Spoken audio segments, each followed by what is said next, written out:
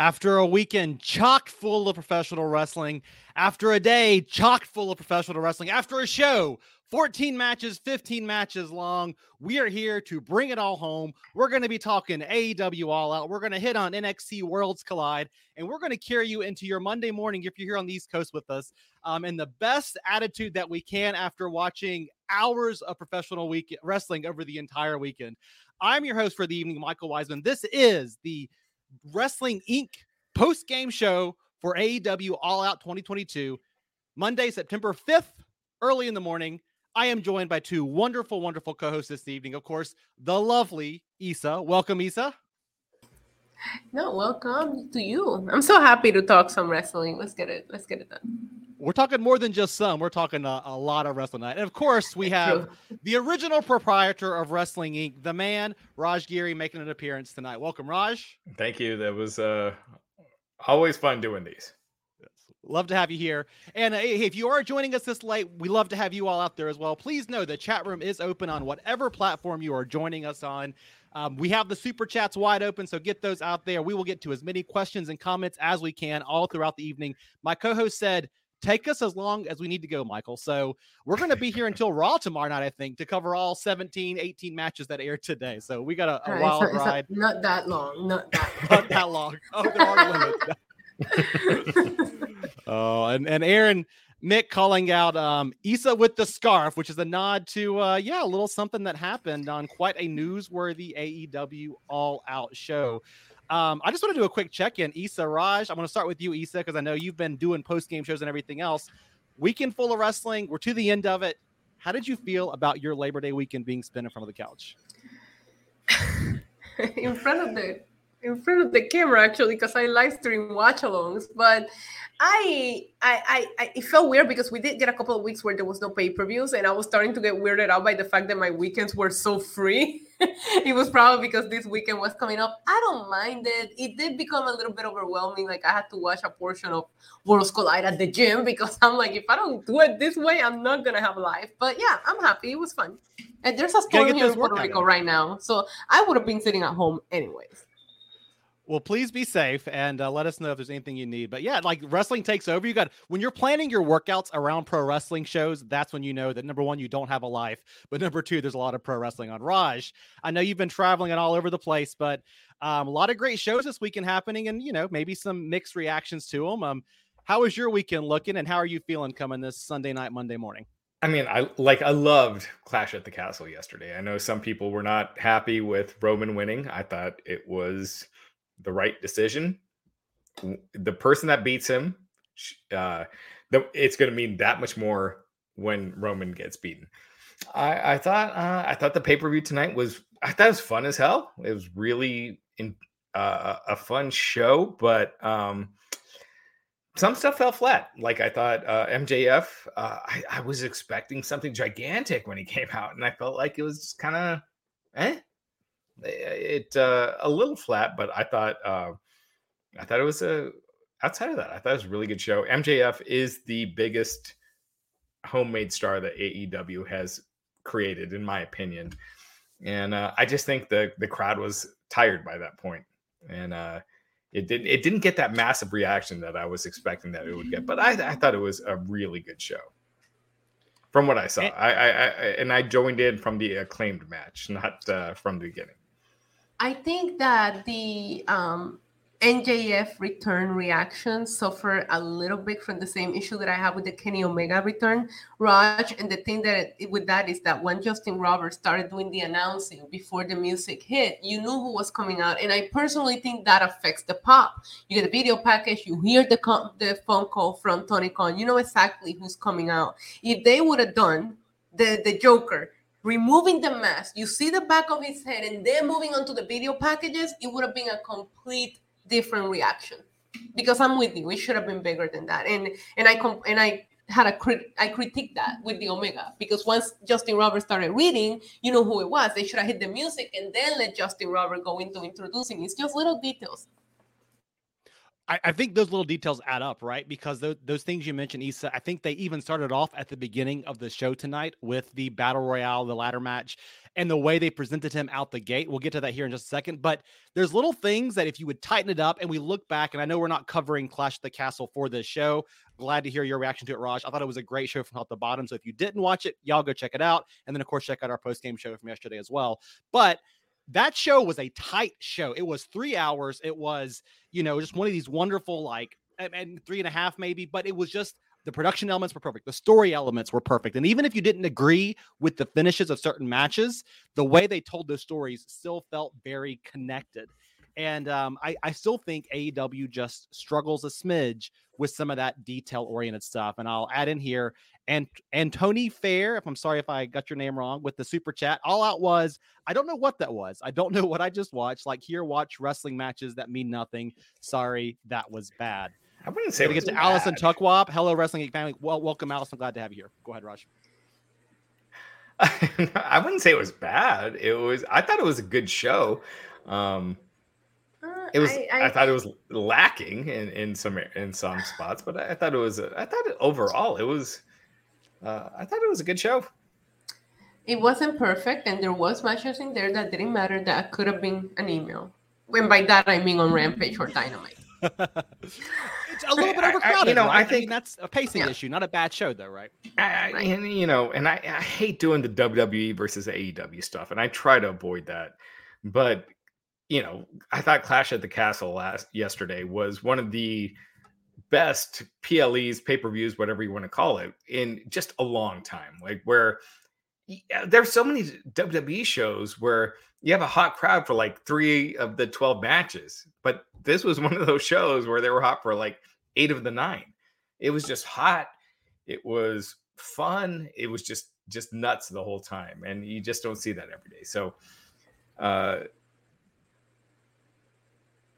So once you've seen that the day before, this was not, in my opinion, as exciting, but I thought to play devil's advocate, you cannot compare a UK crowd getting a show for the first time in 30 years, 62,000, which was probably 50,000, but we'll say 62,000 people compared to the 10,000 in not Chicago, even though they call it Chicago, at the Now Arena. It's not a fair comparison. Show-wise, yes, I thought last night was great. Great wrestling. No surprises, no debuts needed. They just booked a good show and you enjoyed it. But crowd-wise, I'm going to give them the benefit of the doubt here because there's just... You have to compare that crowd to WrestleMania at this point, as big as that event felt and as crowded as it was. It was a bigger crowd than WrestleMania, legit. And I was able to confirm that was the legit number that they announced. And Fine, I take it back. That was the legit number. Yeah, it was 62,000, whatever. And I don't know if this is because of the rules they have in Cardiff about announcing attendance figures, or if this is a Triple H thing where we're no longer doing fake numbers. But it seems like it would be a Triple H. He just seems a lot more open. I mean, even the interviews you saw him doing up to and leading up to Clash of the Castle last week, he's going on morning talk shows. And I was thinking to myself, what other C-suite executive in that company, other than maybe Steph, could go out there and have those conversations? Now, he's a pro wrestler, former on-screen character as well, which helps. But what other, could you have seen Bruce Pritchard doing that? Vince McMahon never did interviews, right? And it was just, he's a totally different kind of COO, excuse me. Even leading into this, he was doing it for NXT's back in the day, post-game shows and everything else. So, Raj, maybe it is a rule in Cardiff, but I tend to think maybe Triple H is just like, listen, we don't need to work that gimmick anymore. It's 2022, right? I think because 62,000 is an impressive number. Why lie about that? Yes. You're selling out, at WrestleMania, you're doing whatever it was. It's an impressive number. You don't need to lie about it. And you still got that many fans to come into your gate, pay for your show. That's a bunch of money. Yeah. So I look, I was nervous always, thinking about what would wrestling be like once Vince left, just worrying about the stock price and how people would react. And it has been totally fine. So, and I think Triple H, went up, man, right? Didn't stock go up for the week afterwards, if I remember correctly? By a lot. Yeah. And Triple H, he's just he's taken out a lot of the stuff that I had criticisms over, like all the repeat matches and things like that. And it's just been a massive improvement. And I said this earlier, but when he was in charge of NXT and they got their asses kicked by AEW, they were in the same building every week and they had a limited budget. You weren't seeing Brock Lesnar and Roman Reigns and the Undertaker, all your top stars on NXT. It was developmental, even though Triple H tried to act like it wasn't, but it was. And now that he's got access to all the top stars and the big budget, it's a different animal. And he can be dangerous in that situation. He's showing like he's got a great mind for the business. Tony Khan has a great mind for the business, and now we're really seeing true competition, I think. And I think that's best for the fans. I said today earlier, I thought that the NXT Worlds Collide show was the most NXT show that I've seen since before they were on the USA Network. And that goes back to the Black and Gold days. It felt like they lost something along there. And it felt like tonight, that pay-per-view they delivered today, that we'll get to in here a little bit, that it felt like they delivered a classic Triple H pay-per-view show again for NXT. So I think a great point in there. I don't want to get lost in the shuffle here. We are seeing a kind of a reemergence here of WWE in a new way because of Triple H being at the helm now.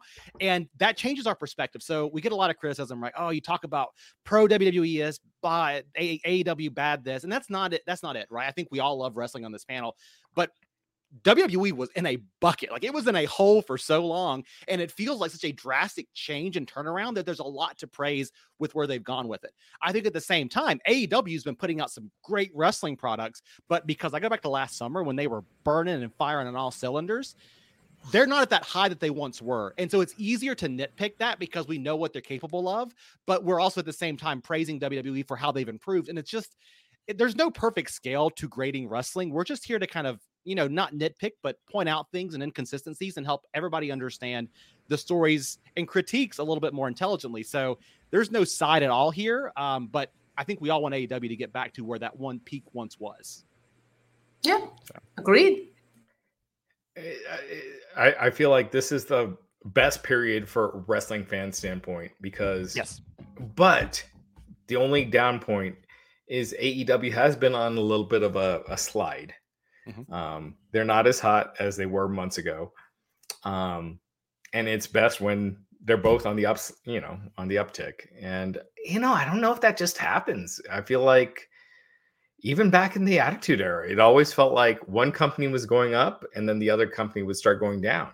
And it was, you did have periods where they were both going up, but usually the trajectory was like WCW was going up, WWF was going down, then WWF caught fire. And anyway, I hope that doesn't happen because the industry is so much better when both are doing well. I agree, and I'll just ask Issa. I know you kind of watch everything and have a very big lens perspective on everything happening out there. So Wade Barrett said earlier today, he said, hey, NXT right now feels like it's, he said the exact same thing, Raj. Wrestling has its ups and downs periods, shows, products, everything. They have their up and down periods as part of this business. It's just part of the game. But he said NXT right now is going on the upswing. And I felt a little bit of that. And Issa, I'm going to kind of jump to you. Your lens on this, is NXT on the upswing right now, or is he just kind of blowing hot air out there because he's a company man? It felt that way, but it just felt that way this week. I went into this Tuesday thinking I don't care about Worlds Collide. I probably won't watch it, and they did such an excellent job at selling Worlds Collide, making this NXT UK people coming over feel important. And it was the first show in which I felt maybe Triple H didn't write it, but I feel like he reviewed the script. You know what I mean? And there was a little bit of a difference there. Tonight felt like a bigger deal, and Worlds Collide I thought was great. I'm looking forward to see what they do with these new members of the rosters from NXT UK and these unified titles. It made some of these champions feel like a bigger deal. I thought Mandy Rose was great today. I thought this was Bron Breakker's probably best match that he's had in NXT. Wade might be onto something here. got his hands a little bit dirty back in the NXT playground tonight for sure. So I want to get to a couple of quick super chats because people, y'all are lighting us up and I love it. Stellar Justin Lopez, this pay-per-view was whack. LOL. Again, it was too damn long. The MJF stuff and Acclaim match was cool, but I really should have watched House of Dragons and said, guess what? Good for you, Justin. House of Dragons will be there tomorrow evening as well. So you're covered. And then Bear Hudson chiming in here. Good to see you. Waiting for $1 Billion Raj with his money coat. The money coat. I got it upstairs. I should grab it. The money coat. And we got one more here. If I can pull it up here. Antonio Fair jumping back in here. I need structure. I have ADD. Match placement throws me off. Why was that Miro match co-main? No one knows. We didn't deserve that, Tony. LOL. I joking. And we'll talk about match structure in a minute. I think that is a challenge this company has. It's not that these are bad matches. It's the women's match came right after a super hot tag match, and there's complaints around women's division not getting a spotlight. But look at where it fell on the card, and no wonder fans were having to need a bathroom break or a whatever break after that. It's not they don't want to watch the women, but Tony, come on, why did you put it right after that match, right? Yeah, and again, Tony has done a great job with AEW, so that out of the way. Yes, Sting wrestling should be a big deal. It shouldn't be a throwaway match. Like it felt like nothing. No one's talking about Sting wrestling. That should be a gigantic deal. He main evented the biggest WCW pay-per-view of all time. He's a freaking legend. And just throwing him out there every week with Darby. I don't feel like Darby's a bigger star than he was a year ago. And I just feel like Sting, he's just being wasted in a weird way. Hi. Much respect to you, Raj, but I do not want the talk of a pay-per-view being a 60-something-year-old man wrestling. That's what this is supposed to be, an alternative. Like the Sasha Vince McMahon move. I'm sorry. No. Sure, like, but if you're having him wrestle, don't you want to put him in a bigger position or more memorable?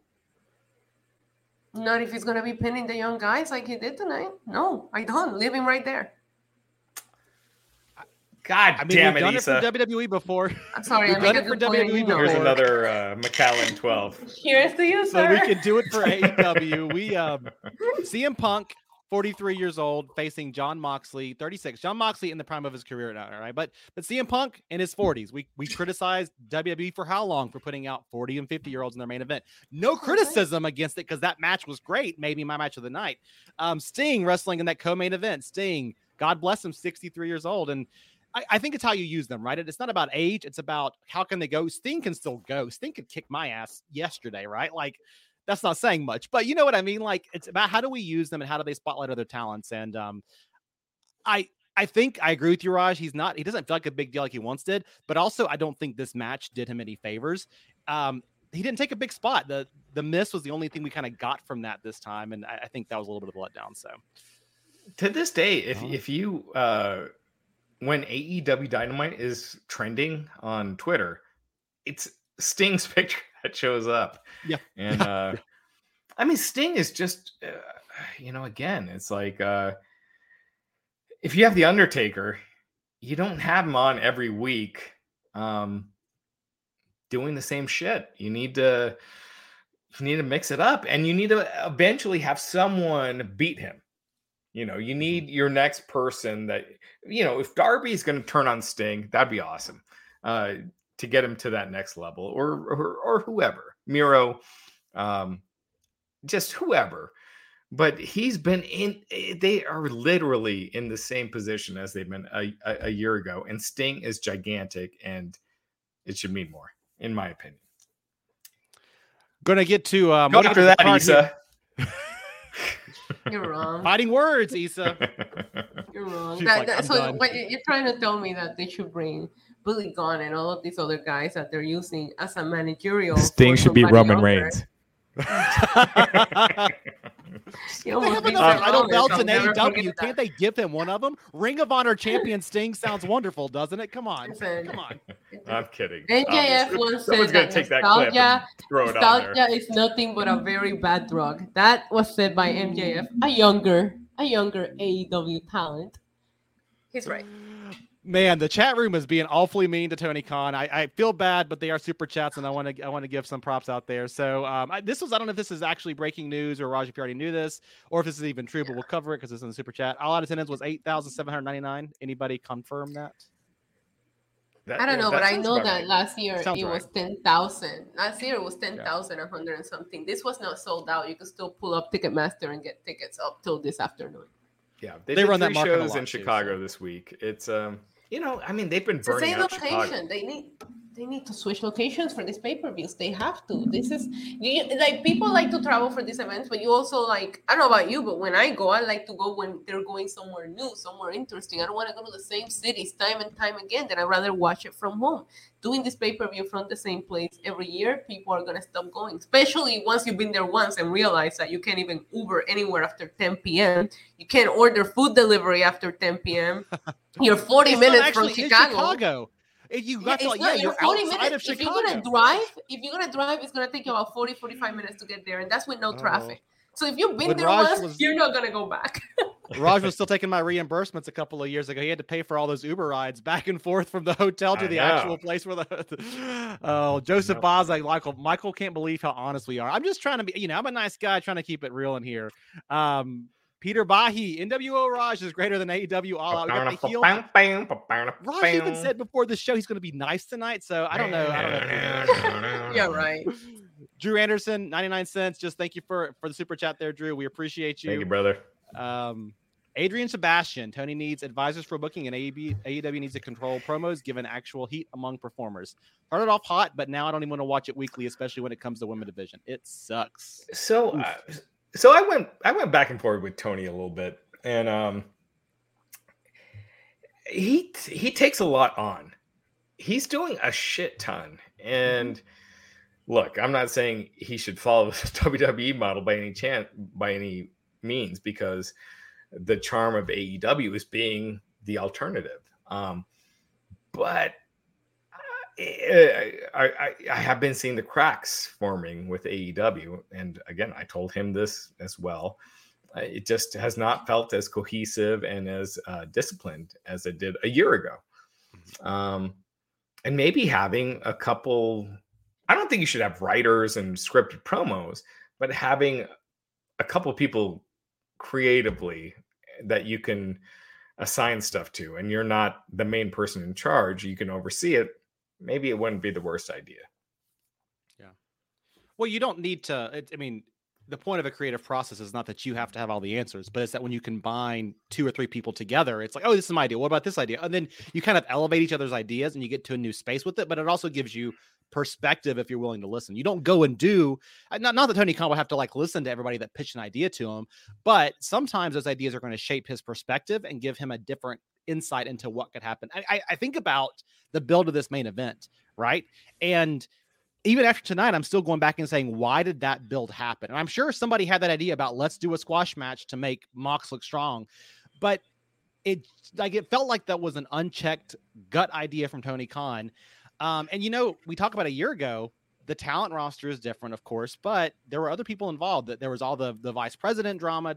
Cody Rhodes was still around, and I don't know how involved any of them were at that point, but it's probably a very different company now. Now, Khan did earlier this year start setting up some more systems in place, it seems like, and kind of handing off some responsibilities, which is good.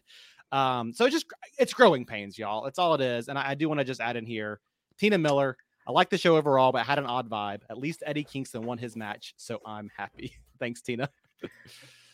And it was a match with no build. And that's one of the problems I've been having with AEW lately, is that there's no build. It's the main event for this show was announced 4 days ago or 5 days ago, whatever it was. It just feels that the focus hasn't been there. Whereas before, CM Punk, MJF, and all these other matches were had months and months and months of build. And it just hasn't been happening. Right. But remember last year, All Out, we had MJF and Jericho, and he had to go through the 5 layers of the MJF punishments before Jericho could even get to him. The story building in last year's All Out. And I'm not trying to compare them, but I remember walking on last year's All Out, just being so hyped for AEW. And the fact that was just a year ago, thinking, wow, I just watched literally a perfect pay-per-view. I enjoyed it. I have fun. So when I go back and think about that, one of the things that I remember is a lot of these matches had a crazy storyline going into it. Eddie and Miro was the TNT title match last year when they did the whole promo. Sorry, redeem these nuts line, which was genius. Like there was a lot of matches going into last year that had an actual story. And I like storytelling. If I just want to watch people fight, I'll watch UFC, I'll watch boxing. The thing about wrestling is that you get all the story that comes with it. And I don't feel like we get that. And Miro, I feel like he just has not been a good story yet in AEW. Not once. Daniel Bryan, his stuff with Daniel Bryan was okay. Like they had a match, whatever it was, earlier this year, last year. It wasn't the best. Last year, it was Full Gear, but yeah, I wouldn't say that was a memorable, like Rusev Day. Yeah. Like everyone remembers that, and the stuff with Cena coming out in the tank. Again, I don't want to turn this into a WWE versus AEW thing, but Miro has not found that same success so far in AEW. And he got put in the invitational tonight for the people who are disgruntled roster members who haven't been featured in storylines, right? The 3-on-3 match, it just grabbed him and Malachi Black in there and said, hey, we put you on the show and gave you some time. Be happy, right? Let's open this up to the chat. Who has been better in that was a star in WWE that moved to AEW? And who has seen their career elevate that did that? I want to pull this one up here. Chris Jones getting in there ahead of time said Miro's gimmick is so good and they're wasting him. And I think that's what's interesting about Miro. He has a focus for his character. And a lot of this is attributed to him, I believe. He comes out strong in those promos. He's the Redeemer and he's got like this presence in those videos. And then they do nothing with it to build into a storyline. I think he's doing the right work, but yeah, they're not delivering at all. Yeah. Moxley. Some people saying Cody. I'd agree with that. Cody was Moxley. Definitely better. Moxley, I don't know. Lots of love for Mox Funny Triangles, Moxley, Chris Aldridge, Moxley. Jericho, I would not agree with. I believe Moxley because I feel like Dean Ambrose was so successful in WWE, but that was a whole different character where now we get. Right. I feel like Moxley has that real factor that Ambrose to me felt very forced. So I feel like, I don't know about better, but he's been successful, maybe match his success in WWE while allowing to become a more relatable character than the lunatic French, and as cringe as that was. So I would agree with the people saying Moxley and Cody, definitely Cody. Yeah. I think Moxley's a great example. I don't know if I agree with that. Christian Cage was a world title, contender for a while. Pac, I could see that. I could see Pac. I disagree with Pac. Now, I agree with Christian Cage. I mean, I disagree with Christian Cage because in the last couple of years he was out in concussion for a while. But Pac was in like Mania matches. He was in that co-main event. It wasn't a main event, but when they brought in Stephen Amell, he was in that feud. He was in NXT and was hot down there. He's like not even on TV these days. Right. Ruby Riott, no way. She's the same spot. No, she's worse. Yeah. Nope. Tony Storm, we'll see. We'll see where they go. Bill Chappell says FTR. Peter P says FTR. I think FTR for sure. Yeah. Main roster FTR, but NXT FTR, they were freaking phenomenal. At least in the main roster, they did carry both titles. They carry the NXT title. Here, while they're champs and they have gold, I don't even know what half of these belts are from because they're not the AEW Tag Team Championships. They only held those ones. So while I think they're successful, I'm not going to say more than in WWE. They did have a lot of title reigns. I thought FTR and Wardlow were the two biggest fails on this pay-per-view because they were both red hot coming out of the last couple months. Wardlow really should be in the world title picture. And he's back at where he was a couple months ago. So I thought that was a big fail. Max Caster, sure, but I'm talking like major act. Right. Yeah. At that point, you're talking about MJF, which I don't know if that would really count, right? Agree with Pavic Thrust here. Too many belts. I thought it was strange. We have the Ring of Honor World Champion competing for a spot to win the AEW World Champion. Did either one of y'all find that strange? Like, he comes out. That's just a weird thing to me, right? Like this too many belt syndrome. I don't know. All right, I told got a this to couple more. Tony too. I think with ROH, you're tripping over dollars to make sense. You have your big TV deal coming up. That's what you need to focus on. AEW is what. If you were going to get a better TV deal, Rampage would be in a better slot. ROH is not going to do shit. Yeah. Honestly, Yeah. it's just not. At most, you might get a streaming deal, but you're not getting a good TV deal with ROH when they wouldn't have given that to Rampage. Sure. And I just think it's just, man, we got to focus on what counts right now. You got guys like Kazarian who main event, what is it, AEW Dark every week or Dark Elevation every week. And anyway, it's just your rosters. You got a lot of people out there. So Kelvin Alexander, super chat. I know you're trying to be nice. Con can't book. Sorry. Thank you, Kelvin. Con is like the number. He's doing $100 million this year in revenue, so he's doing something right. Doing something right. Yep. John Jordan, how do you not give MJF the stick there at the end? Double wasted Casino surprise, and wasted MJF return that everyone knew was coming. AEW is lost. Wow, Jesus. y'all are tough. And David Montalvo, we'll get to that here in just a second. How does Tony not hear the crowd chant for the Acclaimed and not give them the crowd or give them the strap? The crowd lost interest after that match. Scissor me, daddy ass. Love it, love it. Would you wear a Scissor me, daddy ass shirt? No. It's their number one seller right there. They called that out on the during the show.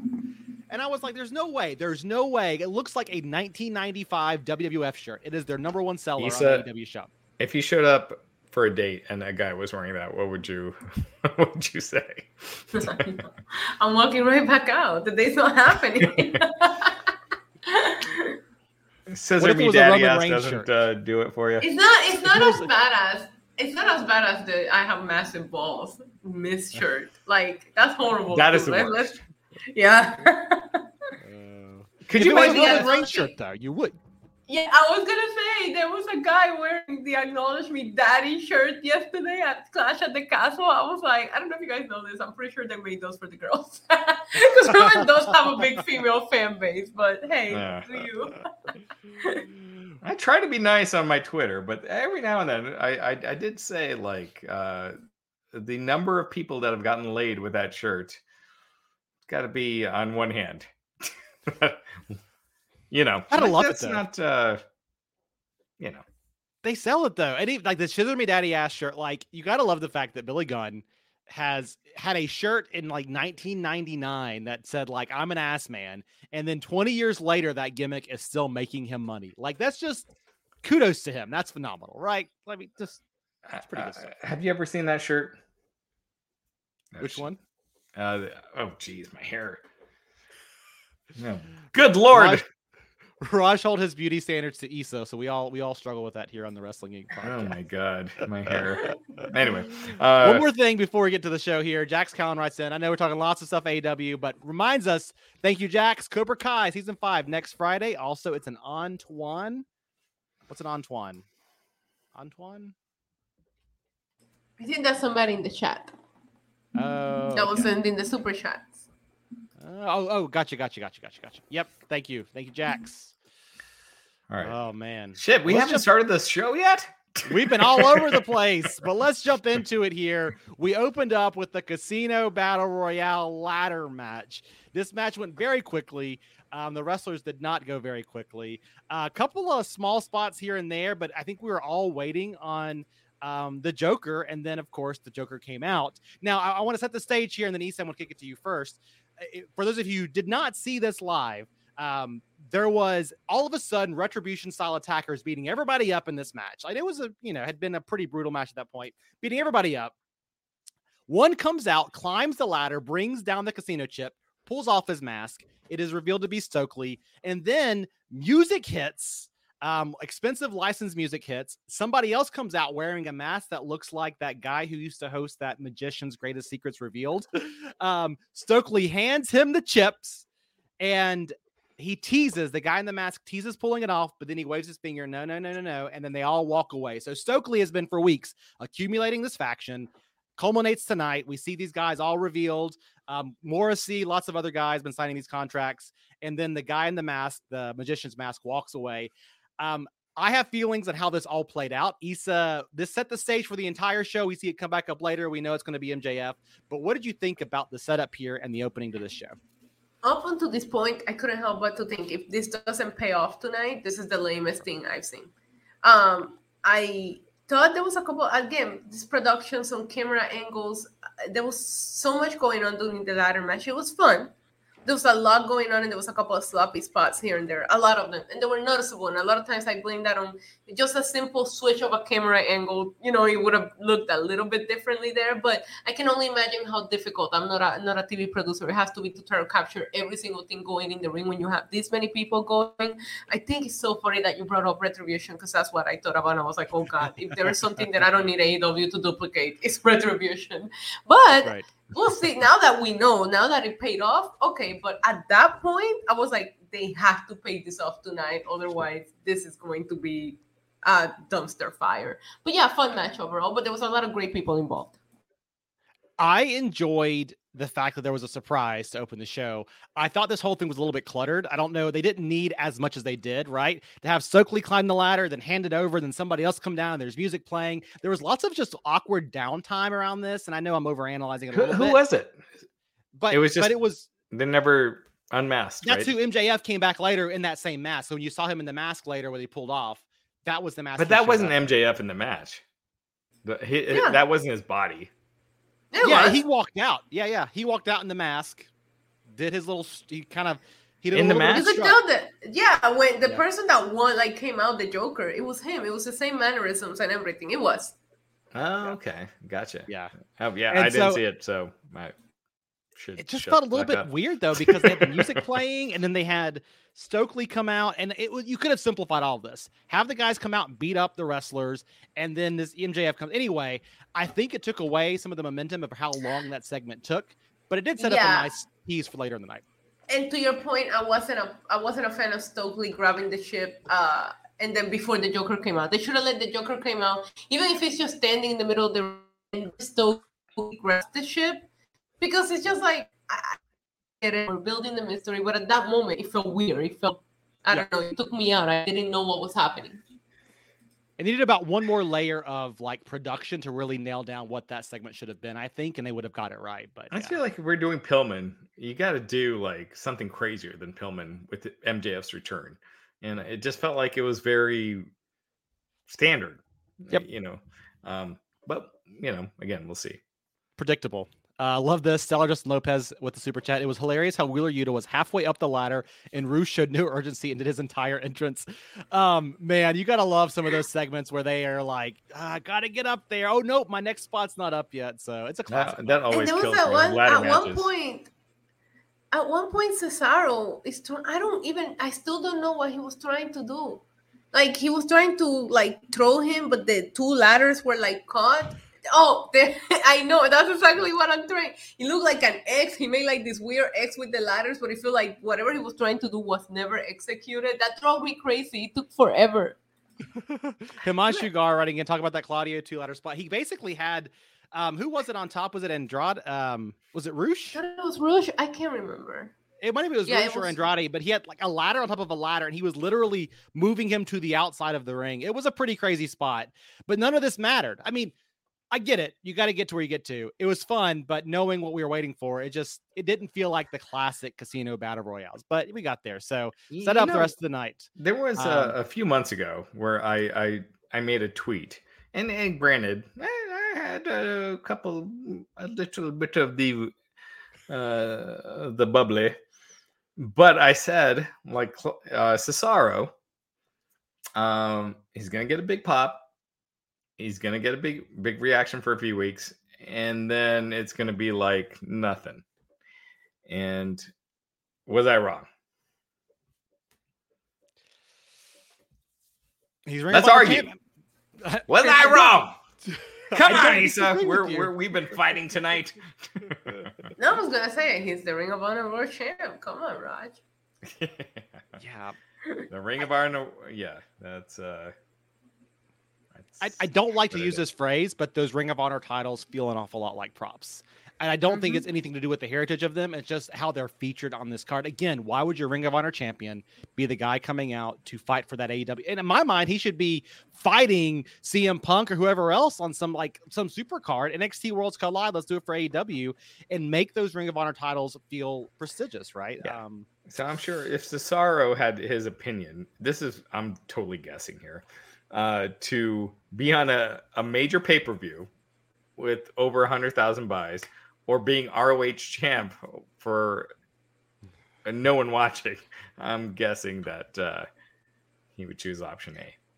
I just remember how big he felt last year. Again, yeah, Dylan Matthews, Raj was right. I remember how big he felt last year. That match he had with Roman Reigns. Let's keep that up here for a little bit. We shouldn't gloss over this. Excuse me. Let's pin this. Good Scott here. Raj was right. He had this great match last year with Roman Reigns. They even called him out yesterday as one of the guys Reigns beat. That match was phenomenal. And I think he is in a worse spot now as Ring of Honor World Champ Issa. I mean, I know you love Roman, but he took Roman to the distance, right? He's a good wrestler. It was one of my favorites at that point. It was one of my favorite Roman Reigns matches in this, title reign. But yeah, I mean, the problem is that once Roman finishes with someone, they might not be doing the best of work at making that person still feel important post Roman Reigns. Dylan Matthews, acknowledge Raj. We all have Dylan to do it. For acknowledge Dylan. All right. I got to get to the next match Let's here. Get to these first couple matches. I'll be right back. I didn't see the Until the Acclaimed. So how many were there before that? We got the Elite versus Dark Order. About 100. Jade Cargill for Athena.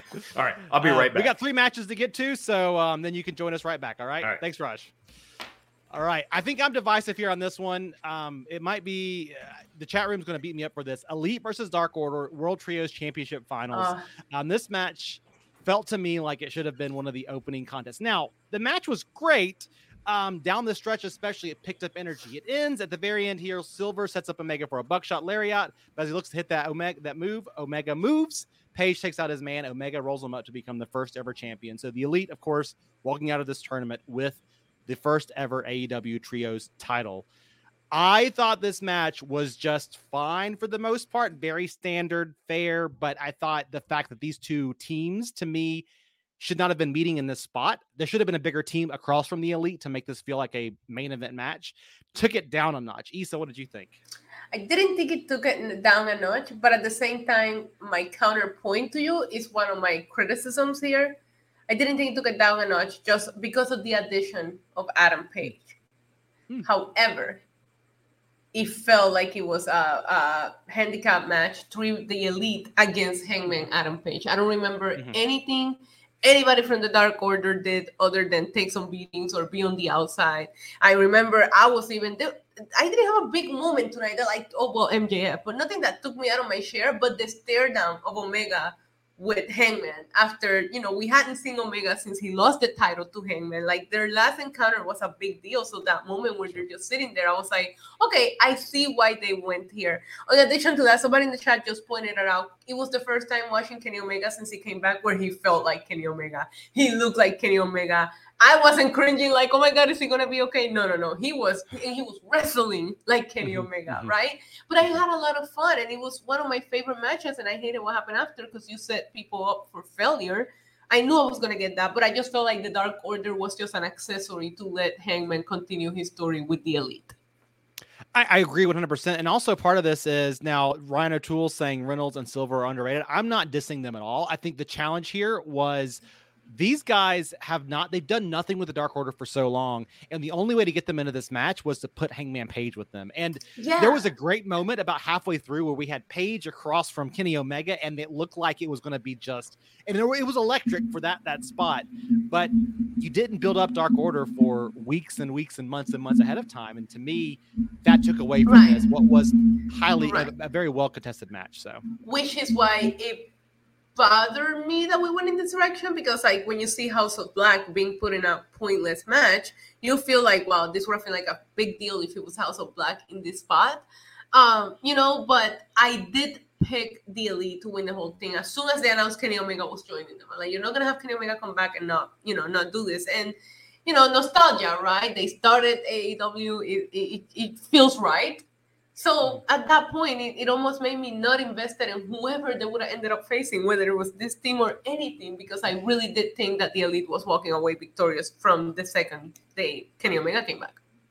Well, and it makes me wonder too, Issa, like where do they go next with all of these characters? Because it feels like we're seeing more Elite infighting again, and this is going to be maybe Paige versus Omega now that Omega's healthy.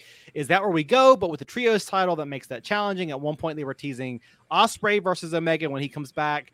Right. That's my issue with this decision. I don't know that this is going to be a long title reign, because you watch Kenny Omega right now and all you have in mind for him are singles matches. Like I have a lot of dream matches for him, and they don't involve being in the trios division. So I'm not even certain that this is going to be a long title reign for the Elite. And we did see a lot of 6-man tags tonight, which means they're really focusing on this division. I was a little bit against that too. At points, I was like, man, we're getting a lot of 3-on-3s, but I thought about that afterwards. We are building a 3-on-3, a 6-man tag, or a 6-man tag division that our trios tag division, I should say, that we are going to be able to kind of build off of this coming out of it. So I think this trios title is going to feel like a central point moving forward. Peter Bahi, did Raj quit Wrestling Inc? I think he quit Wrestling Inc tonight. So we'll see if he returns. Maybe he has the mask that MJF was wearing, and we'll see him again. Let's talk about the next match. Jade Cargill versus Athena for the TBS Championship match. And of course, Jade Cargill on this amazing run. What did you think about the entrance here? She breaks down a wall, comes out as She-Hulk. It's awesome, right? She always puts so much thoughts into her gear, whatever she's cosplaying. She just looks the part, so it just makes her look that much more badass, because every time she comes out as a different character, you can't help but to think, yeah, she could be playing that person. I always say she has that Marvel superhero look to her. So I absolutely love, and I actually really liked her with the dark hair. I hope she keeps it. I thought she looked excellent. Yeah.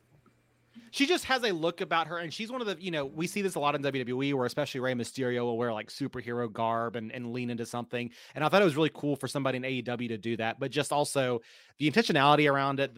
We talk about production and what they don't do great, but this was well produced. They had the right lights and the smoke, and it just came off super well here. Now the match did not go very long. Athena hit her finisher early on, was a no-sell basically from Jade Cargill.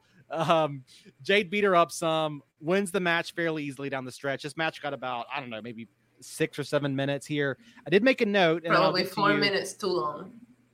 4 minutes too long. Why you don't like Athena? You think that Jade's just that strong? What is this? I do. I actually think that, and I do enjoy a good squash match here or there, but she's not ready in the ring quite yet, and she looks like she could beat anybody up in a minute. Right, you're gonna give it the Goldberg to go all in it.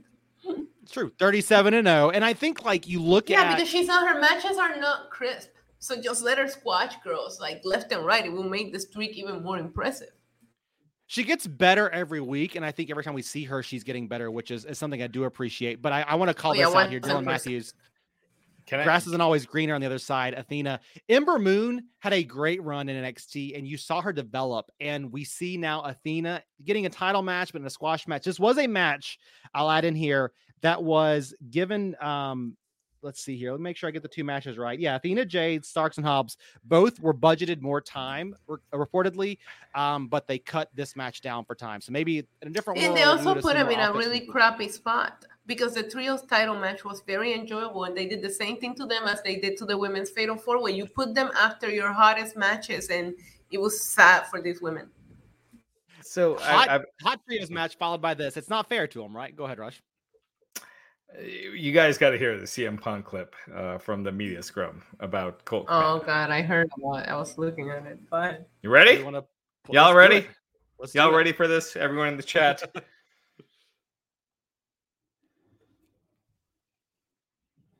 Oh shit!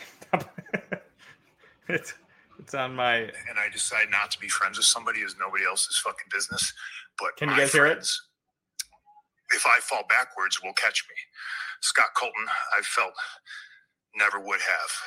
My problem was I wanted to bring a guy with me to the top that did not want to see me at the top.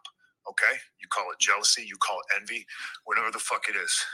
My relationship with Scott Colton ended long before I paid all of his bills. I have every receipt.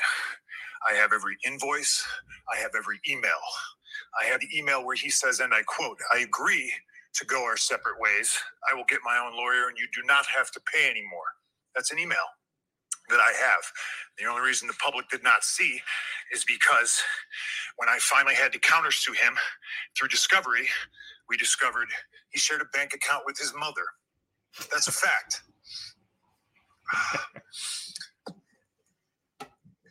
And as soon as we discovered that fact and we subpoenaed old Marcia, he sent the email, "Oh, can we please drop all this?"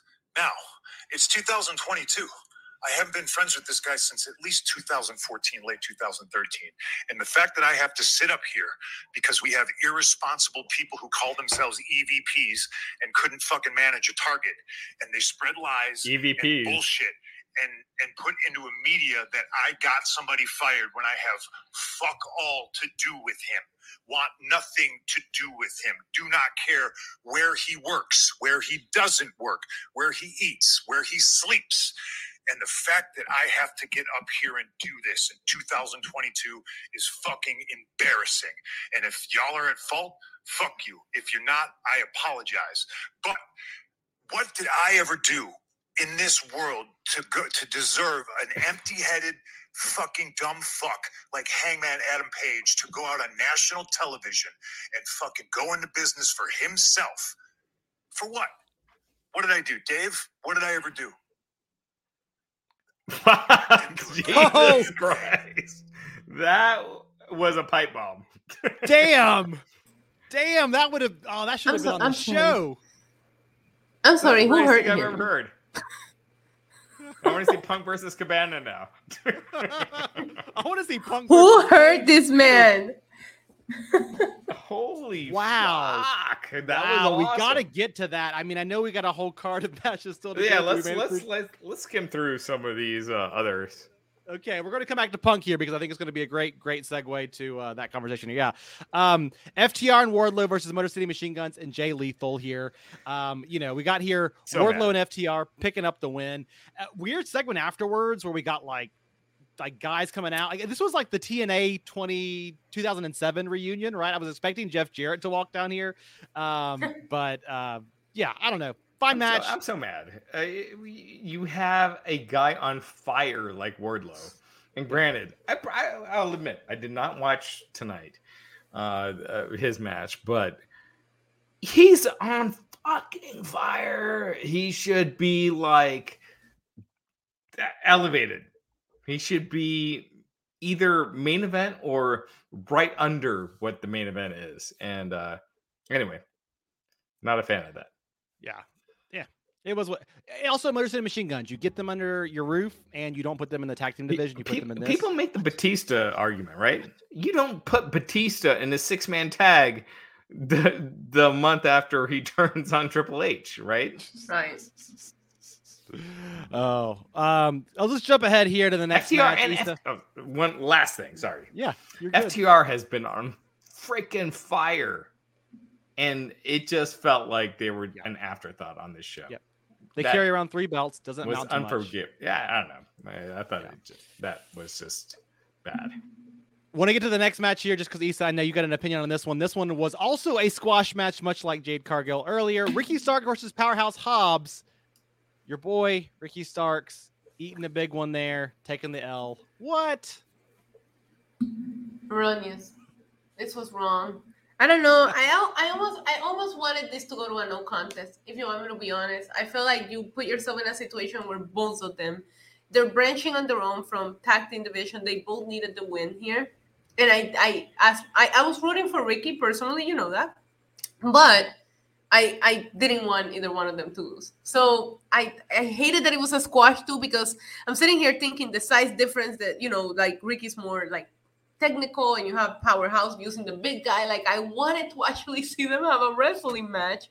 I hated it. I thought Ricky Stark should have won, but at the same time, I didn't want Hobbs to lose. So I don't know what you make of that. I did not see this match, but I did see that Ricky basically got squashed, and it's like he's one of the most promising young guys that they have. Why would you do that? I don't get it. I'll have to watch it. Maybe I'm wrong, but Not to watch it. it just doesn't seem like what you would do. Yep. Ricky Starks he's got charisma, he's got swagger, he carries himself like a star. And I mean, it's like, how many people can do that? It's not a thing you can be taught. It's just something you just have, and he has it. And anyway, I don't. I'll give him props. He did come out strong in the opening couple of 30 seconds. Maybe it was Issa. He got out to a hot start there, and his new ring gear looked phenomenal. I just thought he looked fantastic. The entrance, he looks like a star, and hopefully we go somewhere from here. But we saw him lose to Hook. Now we see him take this loss. It's just not looking good. We'll jump in here. I want to land on this one. And yes, chat room, we're going to get to the Punk dissing Colt Cabana and the VPs here in just a second. We're going to save it for after our main event. And those are the Young Bucks. I mean, so stay tuned. This is my tease for our post game to the post game show here. That was something. But I want to talk about this match because I think this is interesting and something both companies did this weekend that I don't agree with. Swerve and Our Glory defeated the Acclaimed. This match got lots of time. It was super hot. The crowd was freaking into it. They love the Acclaimed. They love the Scissor Me Daddy. And we had some great near falls down the stretch. I was yelling at my TV when Keith Lee jumped in to break up one of the pins. I thought the Acclaimed were going to win this. Issa, Raj, I don't know which one of you wants to jump in first here, but I am all sorts of upset. They should have called a damn audible on this match to make the Acclaim. There was a star-making moment here. Am I right or am I right? You're absolutely right. And I thought they were going to do it. And the match, crazy good. They had an excellent match. I really like the storytelling, but I don't know that I'm happy with the results here. And I feel like also after Keith Lee and Swerve won the tag titles, they started focusing on the trios titles. So their reign has also been underwhelming. So I don't see why not make the change here, even if they lose it back. I feel like AEW, as far as non-WWE New Japan people that they've made, it's two acts, in my opinion, MJF and the Acclaimed. I feel like they have become like, MJF, yes, he was in MLW, but as far as on a national stage, they made him a star. And I think with the Acclaimed, the Acclaimed are hot. And I felt like this could have been and there's no reason that it can't happen later, but I just felt like this might have been. Keith Lee and Swerve are not hot. I feel like it's almost like Tony Khan feels like he needs to push him because he called Keith Lee his biggest, gigantic signing or whatever that was. The Acclaimed, they have the charisma. They're hot. They're a hot act. People love that, and they should have won. Lots of people in the chat room jumping in there too. Himanshu Gar, match was really good, but Tony kind of put himself in a tough spot with this match. He'd get butchered either way. Derek Coborn Acclaimed are over like Rover. Phil Capel should have given them this moment their best match to date. Prior to tonight, I didn't believe they deserved a title shot, but they are over. And I thought the same thing. This Acclaimed, Swerve, and Our Glory match didn't do much for me on paper. Seeing it in action, I feel like a fool because I loved it. And also, there was a heel turn at the end. I don't know if it was a real heel turn for Swerve and Our Glory, but there was definitely babyface love for the Acclaimed here. And Raj, I do want to ask you this with your encyclopedia knowledge.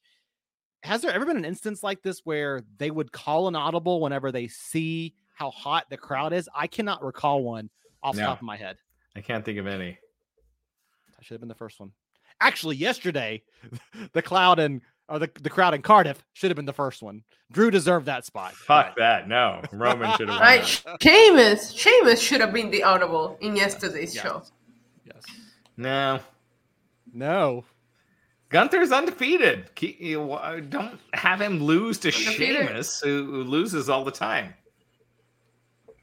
You gotta send the crowd home happy every No, we're talking about a crowd audible, like from the crowd rooting for a person, like the way the crowd was tonight. The crowd was 1,000. You gotta go by the story. No, I get that, but we were just, examples of it. If we're clashing, it would have been Sheamus. We're usually on the same on the same page. Honestly, Swerve and Lee should never have been tag champions, according to Nicholas Maggie. And I kind of think that. I think it's just it's not a great booking for titles that were kind of elevated previously to the tag titles. So, speaking of bad booking, tag title match, super red hot, crowd loved it, followed by the women's fatal 4-way for the interim World's Women's Championship. The crowd was dead for this one, and they worked their asses off. And towards the end, the crowd did get back into it slowly there. But just, Toni Storm, new champion here. I don't think it did her any favors being in this spot right after that hot tag match. Raj? Issa, I'll let you go first because I've got some harsh love here with it. I hated how quiet the crowd was. I think it affected my viewing experience. I didn't mind the match. It felt like a Dynamite match, like a match that you will see in an episode of Dynamite. It didn't feel special. I did appreciate it that a lot of the women all work together. When you do triple threats or fatal 4-way, a lot of times two of the people are not even in there. When in this match, it felt like they were all always involved. I gotta see what they do because the interim thing never feels valid to me. So I'm happy for Toni Storm, but is she a real champ? Are they gonna treat her like a real champ? Moxley didn't feel like a real champ as interim until he actually, won. So we'll see how this goes. In my opinion, I feel like AEW has done a shit job promoting their women's division. And it's something I brought up before. I just feel like sometimes it feels like they don't know. They only know how to promote ex-WWE stars and Britt Baker. And but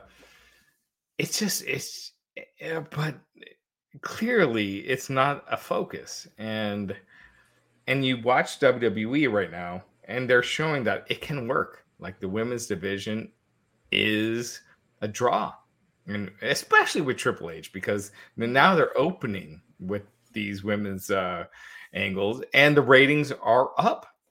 So it's not like the ratings have fallen when they've been doing this. So I just think I don't know. I feel like they're second. Fans were throwing stones at other fans for getting up during this match, not being into this match. Oh, you fans, if you don't say you want more women's wrestling and then not be into this match. Yeah. I don't blame the fans. The fans were into the wrestling, but you can wear them out. And I think that's what Tony Khan did. And he didn't save any for this. Right.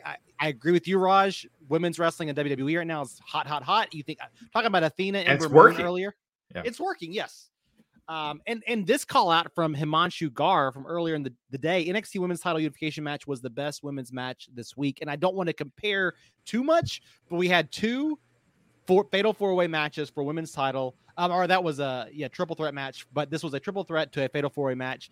And I think the NXT match outshined the women's match on an AEW a little bit this week. So or at least today. So I look at Bianca Belair. I look at Bayley. I look at Charlotte Flair hasn't been around in a bit, but Ronda Rousey. I mean, it's hot. Just let them be. And AEW, look, this is going to be controversial. Uh-oh. AEW has been good with building stars that were stars elsewhere. Don't say it, Raj. Don't say it. They have not built many stars on their own. And with women, they've done a terrible job. And with men, I mean, MJF is the only one I can think of. A women's match, I mean, DMD, Britt Baker, Britt and MJF. Sorry, it's getting to the midnights as 1 a.m. slap happy hour over here. My tongue is getting twisted, but I agree. They're struggling to build stars. Kevin Alexander, this is why I said Khan can't book. AEW is successful in spite of Khan, not because of him. Their fan base is driving the train with cult-like devotion, and it's tough. It's tough to criticize AEW right now because you do feel like the people love it so much they're willing because they're fucking the fans can be nuts. Yeah. They look past things, and they don't understand the spirit. I'm not saying I want the women's division to fail. I want it to succeed. And so I want them to put this on in a different spot. That's what we're saying here. That's what critics are doing. I want wrestling to be the strongest it's ever been. And with AEW and WWE. 100%. But constructive criticism is constructive criticism. It's like any TV show, right? You're watching. You agree? I agree. You're gonna get. Let's have you get some of this hate. We're talking about the women's division, so you need to speak for us because we're just two men. Yeah. Issa, speaking of strongest it's ever been. Yeah, I never been happy with the women's division ever in AEW. I know you're going to have thoughts on this. Speaking of the strongest it's ever been, Christian looked the strongest he's ever been here today, defeating Jungle Boy. We thought he would be a jungle man. He was nothing of the sort. He was presented like a fucking bitch. He looked down the wrong tunnel. Has nobody ever told Jungle Boy which is the heel tunnel, which is the face tunnel? Luchasaurus got him from behind, choke slammed him, rolled him up, made him an easy win for Christian. Issa, you won't let me live it down. You called this earlier in the week. What are your thoughts on this segment? It did, and I love podcasting with you guys, but I wish Justin and Jimmy were here because I also said that we never found out who Luchasaurus was really with, and there was a couple of subtle changes. He never went back to wearing the green mask. Okay, he stayed with the dark mask. I knew that if he was gonna have something to do with it, and this is the booking that I expected. Honestly, I don't think Jungle Boy is gonna come out there and kick Christian's ass. I called it every week. Christian's gonna kick his ass, and now the ultimate babyface, underdog story for Jungle Boy is coming up. The two longest built feuds on this card had to be Jungle Boy versus Christian, and I would say Hobbs versus Ricky Stark, maybe, right? Those are the two longest. And they were both squash matches. They were both squash matches. That's a terrible way to build a card. Your biggest payoffs of these, and I know there's some rumors maybe Christian was injured, his elbow was in a sling. We'll find out more about that later. But even so, why give him the win then? Because this is really supposed to be a moment for Jungle Boy. And Raj, I don't know how you feel with Jungle Boy, but I think he's got some star potential if they can tap into it. Jungle Boy looked like a fucking pussy, I thought. Damn. Woo. Geez, I don't know if that's still all right. No, I think it's like it's like an old colloquialism, right? No, this whole feud has been based on Jungle Boy calling Christian a pussy. Like that's literally how this started. Yeah. So I feel like it's fair to say I thought Jungle Boy looked like a fucking pussy and ended up looking like a fucking pussy. And I think pussy, anyway.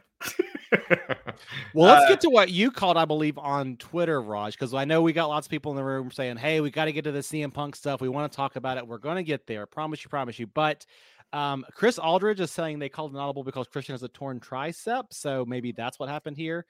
And Nicholas. Then wouldn't you have Jungle Boy win? Right.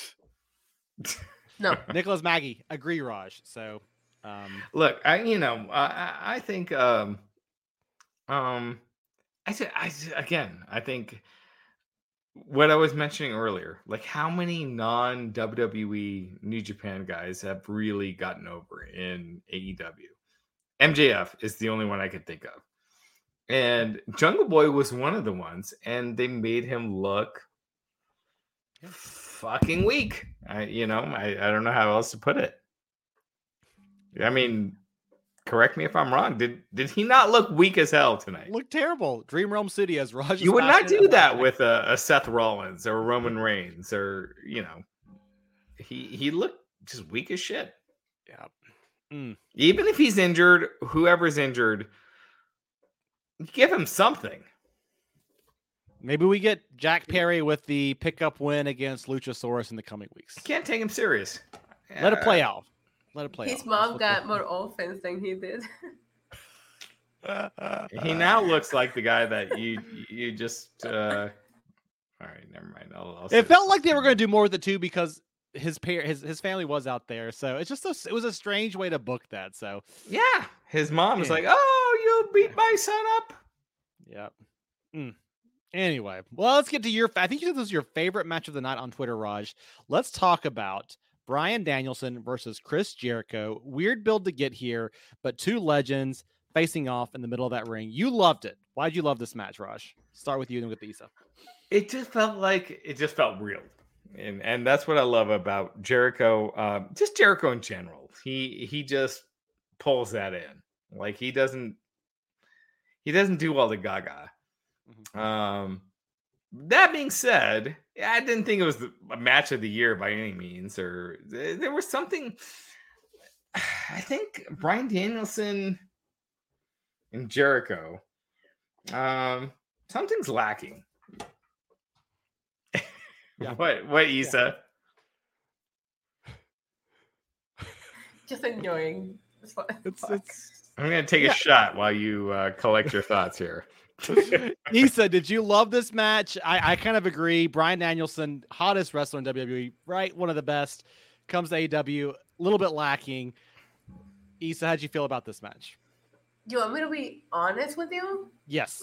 I'm going to be honest. I'm going to take a shot here, and I'm going to be so honest that everyone's going to be mad. I don't know if we can handle any more honesty from you, Raj. This is pretty honest, Raj. This is good stuff. Issa, go ahead. Sorry. Anyways, I forgot about this match until you just mentioned it. Yeah. It was forgettable. Except for Bryan taking way too many losses recently. He loses to Daniel Garcia and he loses to Jericho. Hasn't been looking the strongest. He's won I forgot about this match. pay-per-view match. Seriously, since he's been in AEW, he's won one AEW pay-per-view match. That was the match against Miro, right? All right. So, I'm going to rant here. Can I say something before you get to that? Because I want to just say I agree with Issa. And my problem with this was it reminded me a lot. Do you remember when AJ Styles, Shinsuke Nakamura fought at WrestleMania? Biggest match, New Japan coming. And that match just ended out of nowhere. It felt like it was building and then it stopped. This match felt like that to me. We were getting a little bit of momentum. There's some great sequences. I'm not saying like the holds and the transitions weren't phenomenal, but that elbow to end it just felt like it came out of nowhere. And to me, it didn't deliver on the promise of this epic bout between two guys who have fought for 100 years. That's my take on it. Raj, I want to give you a chance to rant now that you are you're here with us. You guys ready? I don't know. You fucking signed this guy, one of the top stars from WWE. Fucking the number 2 guy, maybe number 3, whatever.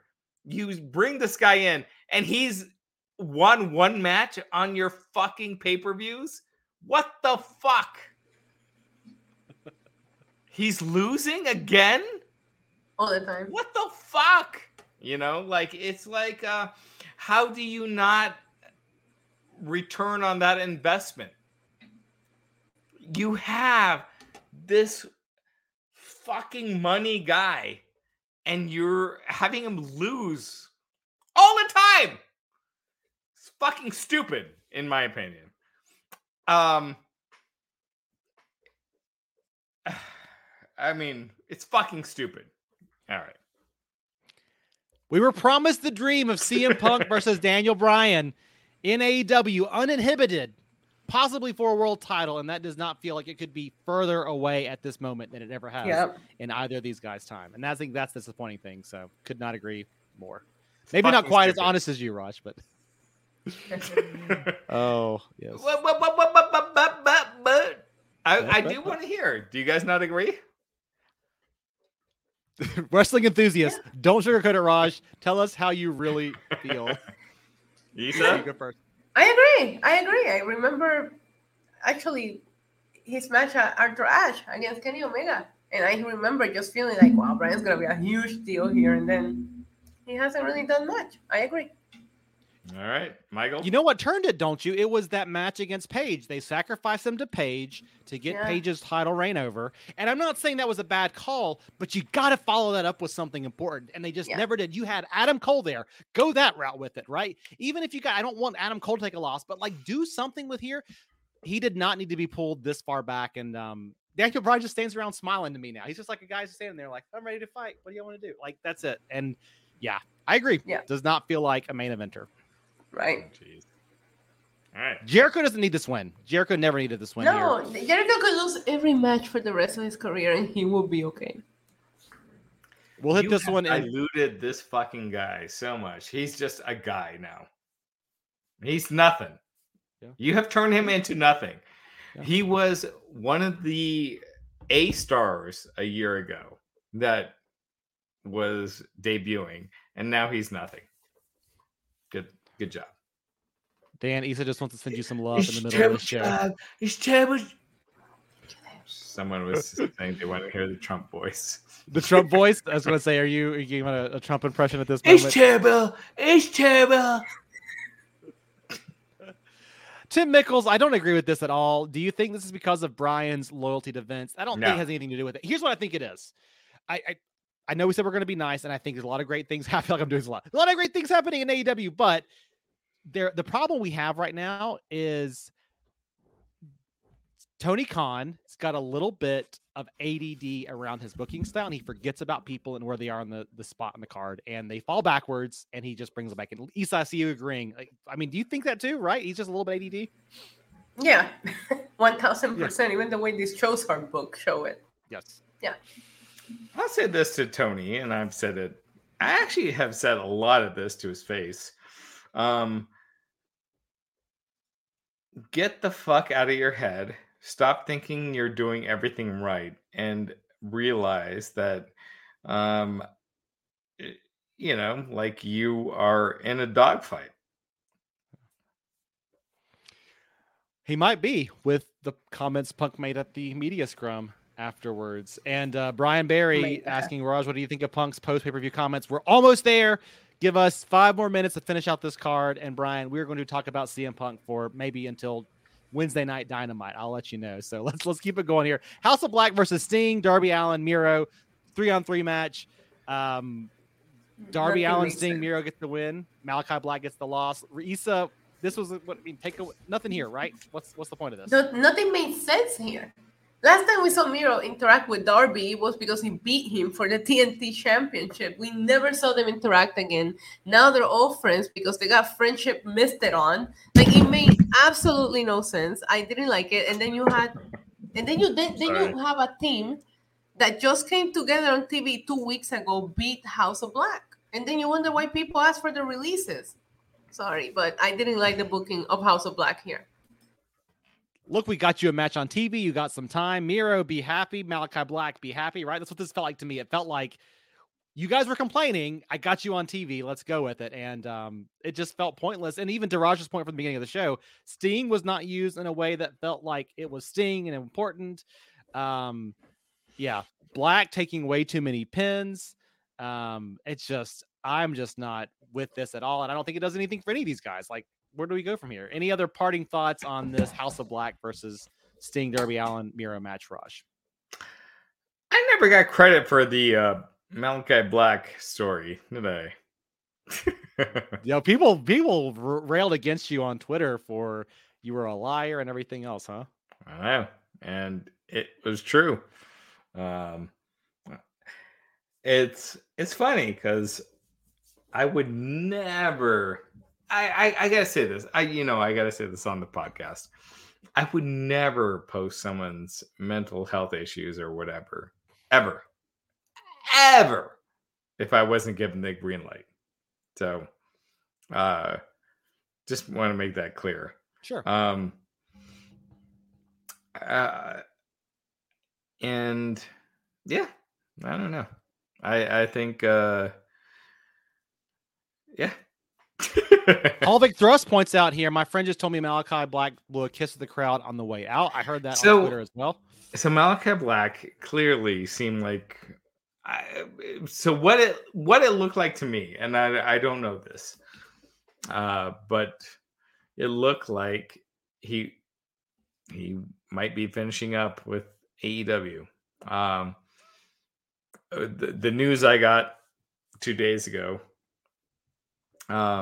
he asked for his release. It wasn't granted. Tony Khan doesn't want to set that standard, but now I think that it's gotten public. I kind of feel like maybe he's gonna do it. So this guy, Malachi Black, was. I broke the story. Yeah, first reported on by Raj Giri of Wrestling Inc., former owner and proprietor of the website. He was so well used back at NXT, and I think a lot of people forget that because they remember him being tagged with Ricochet. Issa, I don't know how you felt about his main roster run, but I thought Malachi Black was just used in a terrible fashion once he came to Vince McMahon's playground. Wouldn't you agree? Yeah, I really enjoyed him in NXT. I don't remember anything he did on the main roster other than he wrestled people for the tag. Knock on his door. Like, yeah, okay. That's right. I forgot about that. Yes. Oh my gosh. Yes. But under Triple H's regime, he was used great. So you got to think now you see Triple H is in charge of the whole damn show and you're over here on AEW land not being used. It is tempting. That guy made me an NXT champion and made me my gimmick and who I am in this way today. Can't blame the guy for wanting to maybe go back to where he came from, right? I mean, Agreed. Do we think, Issa, I'll keep it with you for just half a second here. Malachi Black goes back to WWE. Does he get a good main roster push in your eyes? If they let him go, I mean, the release was not granted, but yeah, probably. We gotta get more of that Punk's comments. That was fucking fire. We got one more match that's going to lead perfectly into that. Jon Moxley versus CM Punk AEW World Championship match. A lot to break down here. I want to start. This was a phenomenal match. I thought Issa, it was not my favorite match of the weekend, but it's up there. I loved it. Punk bled a lot, back and forth. 2 go to sleeps in the match here. I love this match, Issa. I thought it was just a great way to culminate this feud. I liked it. I thought they did a good job. There was a couple of moments in which I was confused because they never made this a no DQ. They fought in the crowd for a way longer count than 10. I started wondering, is this a street fight? Did they change? You know what the stipulation was? But outside of picking at little things, I did enjoy the match. I thought it was great. So, yeah. We'll get to what happened after. Bailey Jacobs, a great main event with a great ending. And maybe not my favorite match of the night because that tag team title match was so good. But I love the match. Of course, afterwards, we did see the return of the masked magician, MJF. A little tie-in here, and then Raj, I'll get to your thoughts on all this before we get to the post-game comments from the scrum.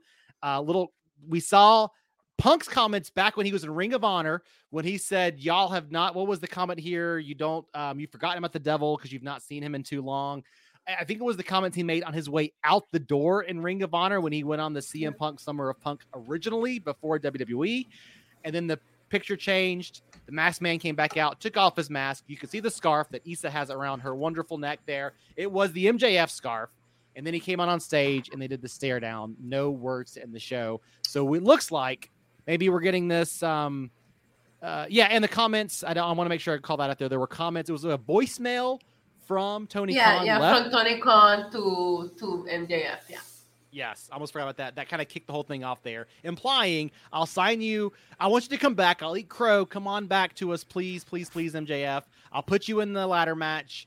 I won't make you extend your contract. Yada, yada, yada. So it seems like my interpretation of all of this, they're leaning into MJF's contract ending soon.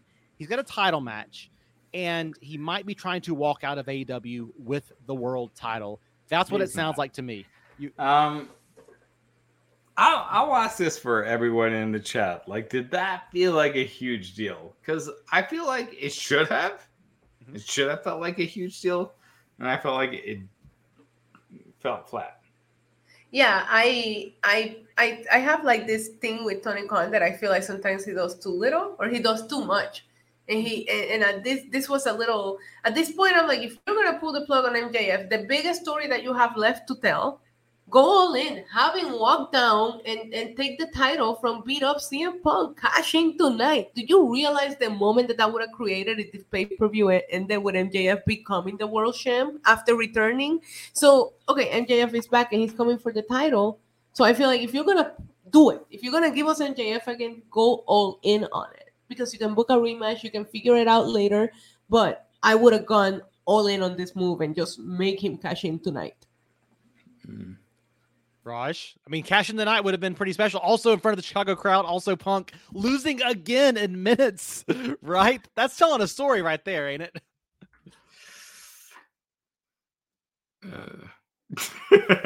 I know. Maybe I liked the match. I did not hate the segment as much as Raj. I thought it worked. No, I liked it. I thought it was good pay-per-view overall. Yeah. Ups and downs. Issa, your final take. 5-star rating system. What you got here? 2.5. 2.5. Okay. Mm-hmm. I'd give it 3. 3. What about I'd give you? it 3.5. Okay. I think it was my second favorite AEW pay-per-view of the year. Revolution was great this year. I thought the last card back in Double or Nothing wasn't as great. So this was better as a step up, not quite as crowded, but man, Revolution was just a perfect show here. Yeah. Agreed. But let's talk. I'm sorry, Issa, go ahead. No, I said I agree. Let's talk about what happened after the fact here. Gaming Sage Pro, go back and watch the media scrum with Punk and look at TK's face when Punk started talking. Oh my God, I'm dead. Raj played the clips earlier in the show. CM Punk tore down the comments about Colt Cabana, bringing up his mother, bringing up the executive VPs, stirring the pot here. This was some wild stuff. We got some theories out there that it might be a work. Yeah, Sega Genesis, I'm fell flat because it's all been some kind of 4D elaborate work. It's definitely not a work, but it's not a work. I think Sega Genesis is saying maybe the main event was the work with MJF. That was the work. But let's talk about the post-game comments that Punk made. That's kind of generating all the buzz right now. Where do we start with this? Raj, you got thoughts. I'll start with you, man. Punk went off in the media scrum. Is that a work or is this legitimate? It's not a work. Look, Punk hates Cabana. That's not a shock. Fuck, man. I don't know. Issa, man, those are some harsh words from Punk to. His boss is essentially right. I mean, it appears like there was a lot more to it too. So I just want to go and see what all was said, because my timeline is that's all they're talking about right now. Yeah. Any other insight into kind of what's happening there? CM Punk is trending on Twitter. Sean Ross Sapp of Fightful.com reporting there's some big heat already on CM Punk from his comments at the AEW post-show scrum. I'll have more on Fightful Select shortly after our post-show. John Alba, of course, another reporter. I've been in thousands of press conferences and interviews in my life. Only 1 or 2 times across all sports have I ever been involved in anything that remotely was in the same realm of that CM Punk presser. Of course, we got our own Nick Halsman on the scene. Let me see if he's got any additional insight here. I don't see much else going on there, but this seems like this is just it's a shit show. A shit show in the making. This is crazy that he would feel empowered. He just won the title. He's again the face of the company. I'm kind of torn. Denise Salcedo is saying apart of the EVPs. He clearly has an opinion, which good for him. I feel like I got to do some research, so I don't want to say it too strongly, but I don't disagree with Punk here, and I don't know that I have a huge issue because he's bringing up stuff that has been trudged out a million times in the last decade. I think it is weird, though, that he called out his EVPs in this moment, and this is his chance to air his dirty laundry about all the backstage shenanigans, and Hangman Page even.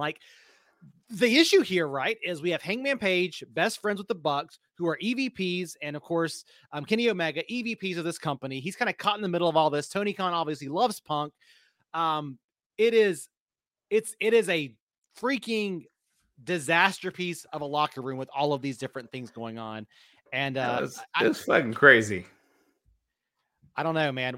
Issa? What do you bail me out here? What is going on here? How did the locker room get this bad? Right? I don't know. Just a lack of structure. Yeah. Possibly.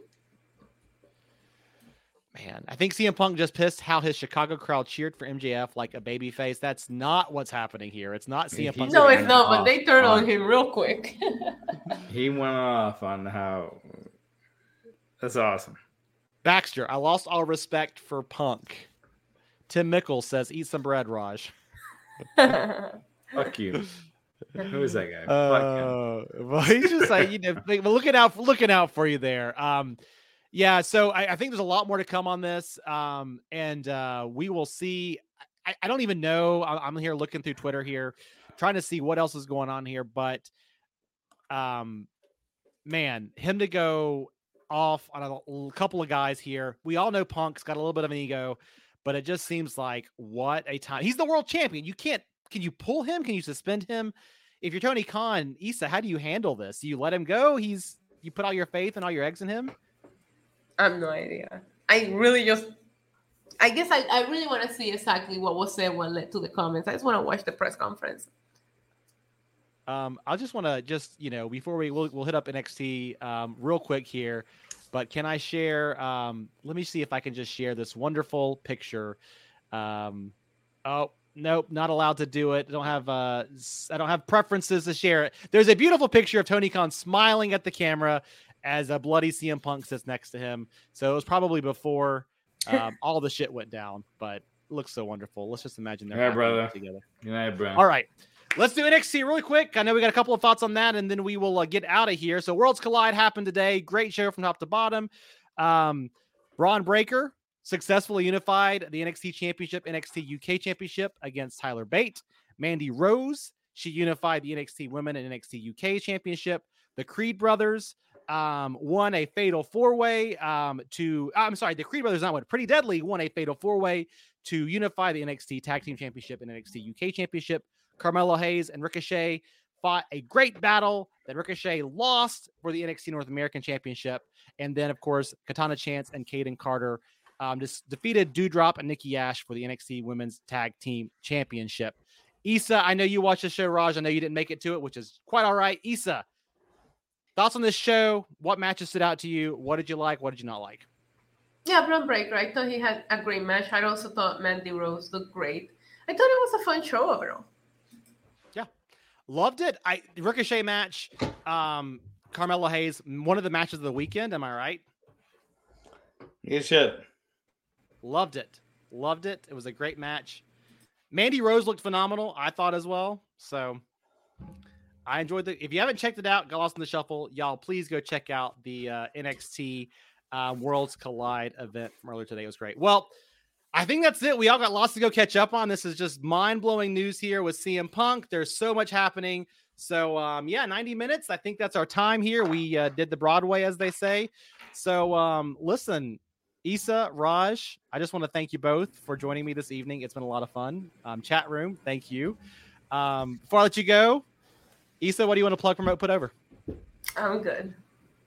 All right. Issa says she's good. I am Michael Wiseman here. Everybody who joins us in the chat room, thank you so very much. Join us back here tomorrow night. I will not be here, but you'll have a lovely group of panelists here immediately following Raw tomorrow night. And just thanks for hanging out. Remember, Wrestling Inc. is where you go for all your pro wrestling news, views, everything else in between. We love y'all. We will see y'all at the next one. Peace.